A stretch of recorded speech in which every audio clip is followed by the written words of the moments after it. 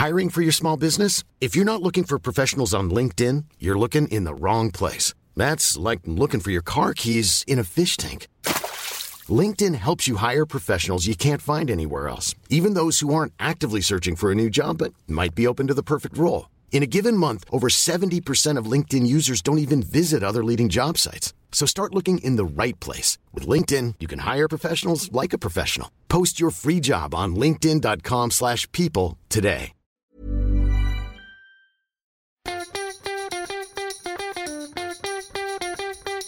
From Barangaroo Studios, the AusBiz COB is the key stuff you need to know about the day in business and finance. Well, hello. It's the 26th of May, 2022. This is the COB, the stuff you need to know about the day in markets and business news and startups as well. I'm Nadine Blaney here with Kyle Rada. Yeah. How's your day, Kyle? Oh, it's been busy. It's been busy all week, and a negative day for the markets, bucking the recent trend, so a little bit somber perhaps. Okay, you sound very somber. So we did see all 11 sectors, save for technology shares, falling today.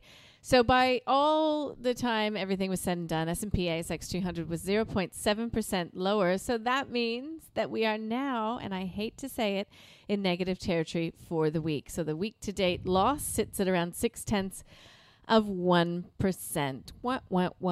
Not as much volatility though, right? You know, a few weeks ago we were sort of getting pretty thrilled about the 1% moves to the upside, 1% moves to the downside. We seem fairly range bound at the moment, so a little bit lower, but one day left in trade, so we'll see how we can cap off the week. Yeah, well, I just had a chat with Fraser McLeod. He's from Shaw Partners, and he said, look, our market is fortunately boring versus what we've seen in the U.S. He said there's plenty to worry about, but the value of our local market really does balance out any macro negatives. Perspective's always everything.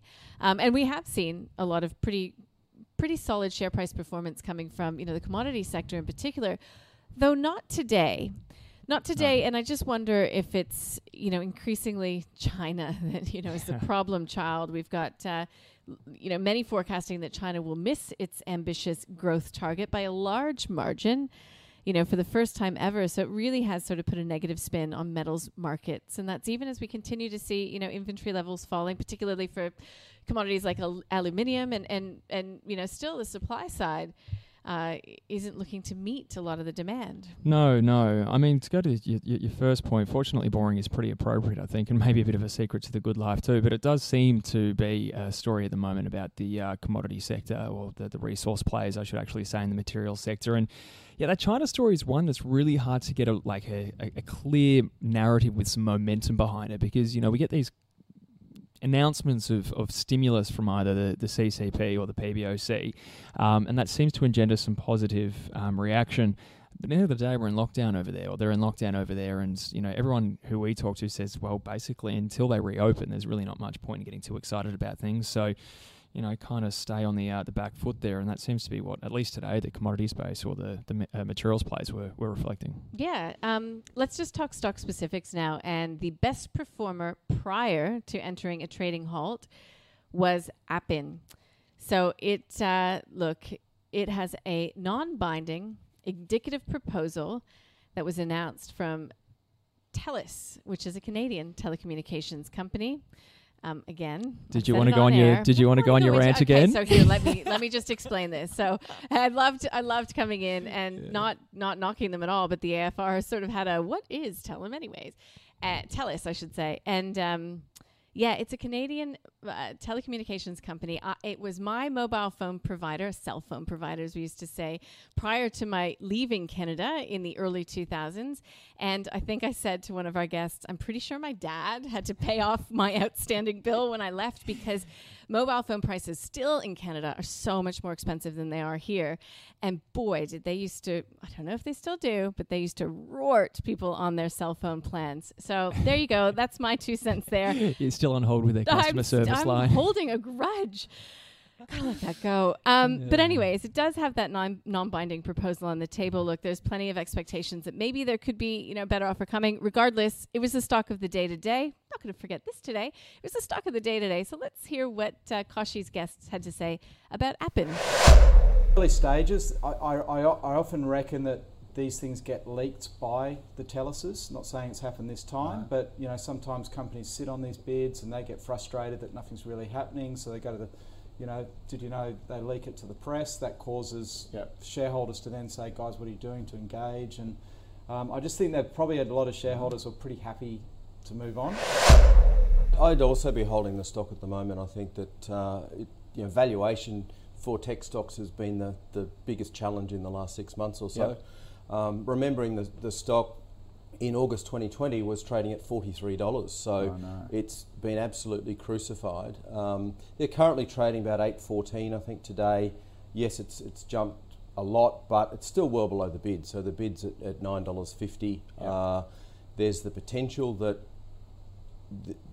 sometimes with these sorts of takeover offers, the first offer is not the last. So certainly if you're a shareholder in it, I'd be holding on to it. So there you go. It is a hold because when it went into a trading halt, which it could have even been after that program went to air, was still below the offer price. So it closed at $8.27, and the offer price coming from TELUS, is $9.50. So we'll see what happens. I have a feeling this one has a way to run yet, and Appen has been in such a downgrade cycle. Perhaps shareholders will also think, I guess they're expressing some skepticism that this deal will go ahead, but also you've got to think there'd be a lot of long-term shareholders in Appen that would be very happy to get out at $9.50. Yeah, no, I would imagine so. Anywhere in the tech sector at the moment, I think, as we've been hearing a lot on the show and the channel recently, is one to trim your losses potentially. Today, not so much though. We did have a Tyro, for example, doing pretty well. It was up by 4.5%. And a lot of the companies that were in the market leader scenario were in the tech space. Now, we also saw some losers, as per usual. Nanosonics had its price target cut by Canaccord Genuity, and it was down by 5.6%. Resolute, Whitehaven Coal, down by 4.3%. And a lot of the sort of laggards in the market really were in that materials space. Fortescue, for example, off by a full 4%. Yeah, that kind of high beta play on the whole iron ore space, I suppose, seems to be big highs and big lows when that thing moves. Now, we had the CapEx data come out today. It did disappoint. So the Q1 print came in at minus 0.3% in the March quarter. Growth consensus estimate was 1.5%. But isn't it all about the future? Well, it's all about the future in terms of spending intentions and business investment intentions, which were pretty good, and they were upgraded. But it can't help think back to the conversation we had with Sean Callow this morning, which should be up online if you'd like to go back and take a listen. And he was just saying if we continue to get these GDP partials coming in weak, which we saw yesterday with construction, today with CapEx, that expectations for that 40 basis point hike or, more significant hike coming from the RBA the following week it's not a foregone conclusion. Yeah, I mean, I posted something on Twitter today about it, and I got a lot of nice feedback talking about how it is only a very small part of GDP, and the part of that you sort of really want to look at is maybe the non-mining area of the data, and apparently that was reasonably positive. So some sort of green shoots there, I suppose. But going back to what Sean was saying was that we have had a bit of a miss on construction work done. We have had a little bit of a miss today. Maybe we're going to see some downgrades going into next week's GDP data. And again, echoing what Sean did say was that at the moment, and based on, again, his numbers, or what he's seeing is going in the market, 34 to 35 basis points are in the rates curve at the moment. They're not going to go 34 or 35. They're going to go 25 or 40. So we've got real room for volatility and movement in expectations based around that GDP number next week, which now, again, like you said, because of these weak partials, could be a little bit softer than previously thought. And we get more coming through next week, so we'll be keeping a very close eye on those. But a lot of the conversation still revolves around inflation. Has it peaked? I just had a really great panel on to end the session. Again, it should be online shortly.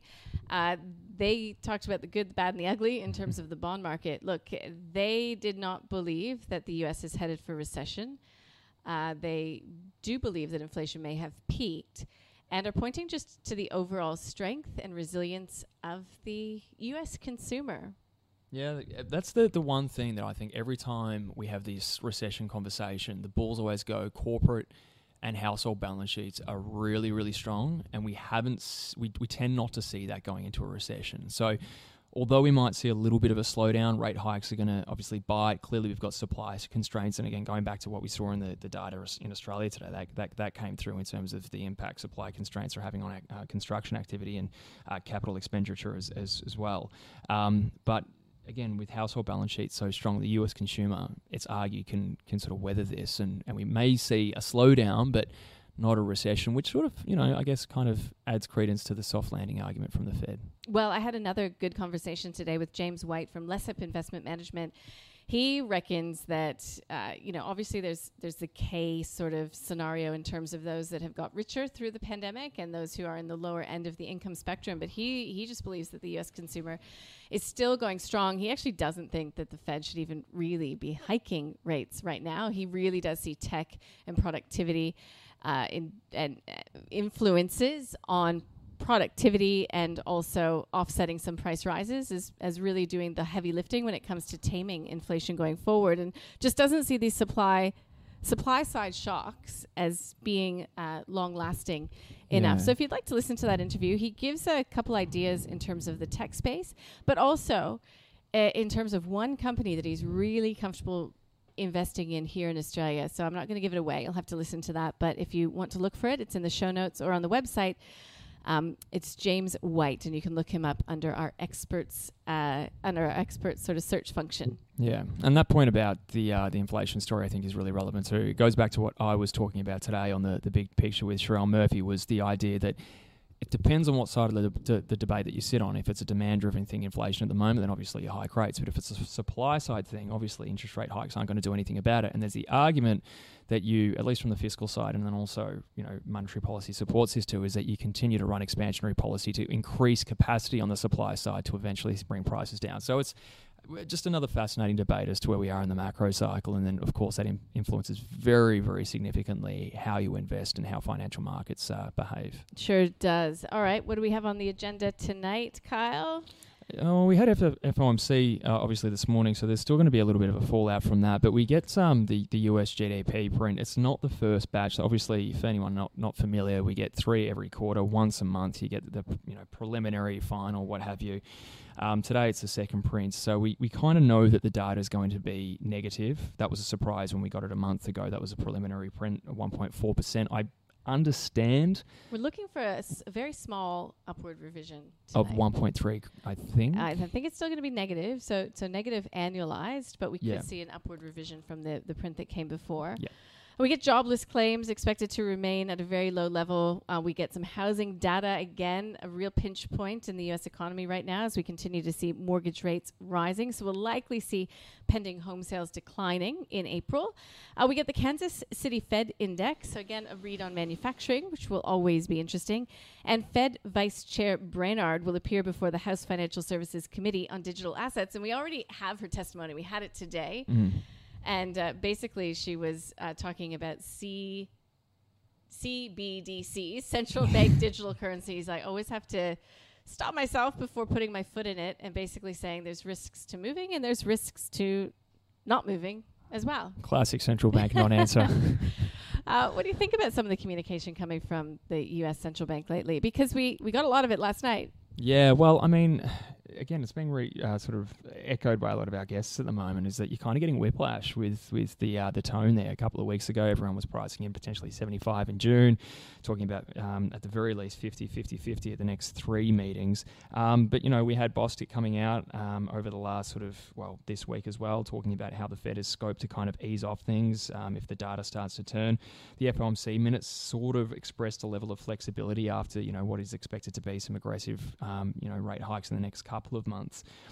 So I think the real clear thing for me is that we just get a cacophony of Fed speakers sometimes, and they all have their own individual opinions. They obviously work off different hymn sheets and different data based on the regional Feds that they represent. But I think what we're seeing in the market at the moment is that there's this kind of pulling back of expectations of a Fed that will be quite as hawkish as previously thought, and there's an element of kind of relief there, I think. Yeah, it was noticeable, though, that they were all singing from the same song sheet pretty much in the Fed minutes last night. Yeah. So, again, I don't think there's going to be too much in Brainard's comments. because, of course, it's on digital assets, and we know what she said. But you never know where these central bankers are going to pop up in any given night. Look, we'll be keeping a very close eye on the Aussie dollar, of course. We saw some mixed performances through the overnight from the G10 currencies. And we'll be digesting it all first thing in the morning with Tim Mulholland from TJM Limited. And he's got a lot of insights into China as well. So I'll be interested to hear what he has to say on that front. And Chris Conway, it's a Friday, so like clockwork, we get a buy, hold, sell from Chris Conway in the 9 o'clock. Speaking of like clockwork, we get a micro crypto from Carl Caperlinga. That's just after 11 o'clock. And I'm pleased to welcome Dean Fergie from Cyan. So he's in town, and he'll be joining us at the desk at 11 a.m. tomorrow. And then, we work through a whole illustrious guest list, Kyle, and that brings us to the last call at 3:45. Yep, we do. And who have we got on for that, actually? Well, I think the Dean's going to drop in. I think we have Junbei Liu from Tribeca Investment Management coming. And we've got Jonathan Barrett. Hey, we've got a little bit of a sneak peek into the AFR Rich List, dig into some of those numbers. So there's lots happening there. Did any of us make it this year? Not yet. No. Still working on it. How about you? No. You got a side hustle we need to know about, Kyle? No, just a property that's lost a lot of value. So I don't know if we told you before we hired you for media, but you're not going to make it on the Rich List doing this job. Love you, but all right. Look, I have a child to pick up at a dance class, so I got to go. Yeah. Well, good luck with that. Thanks. Have a good night. Bye.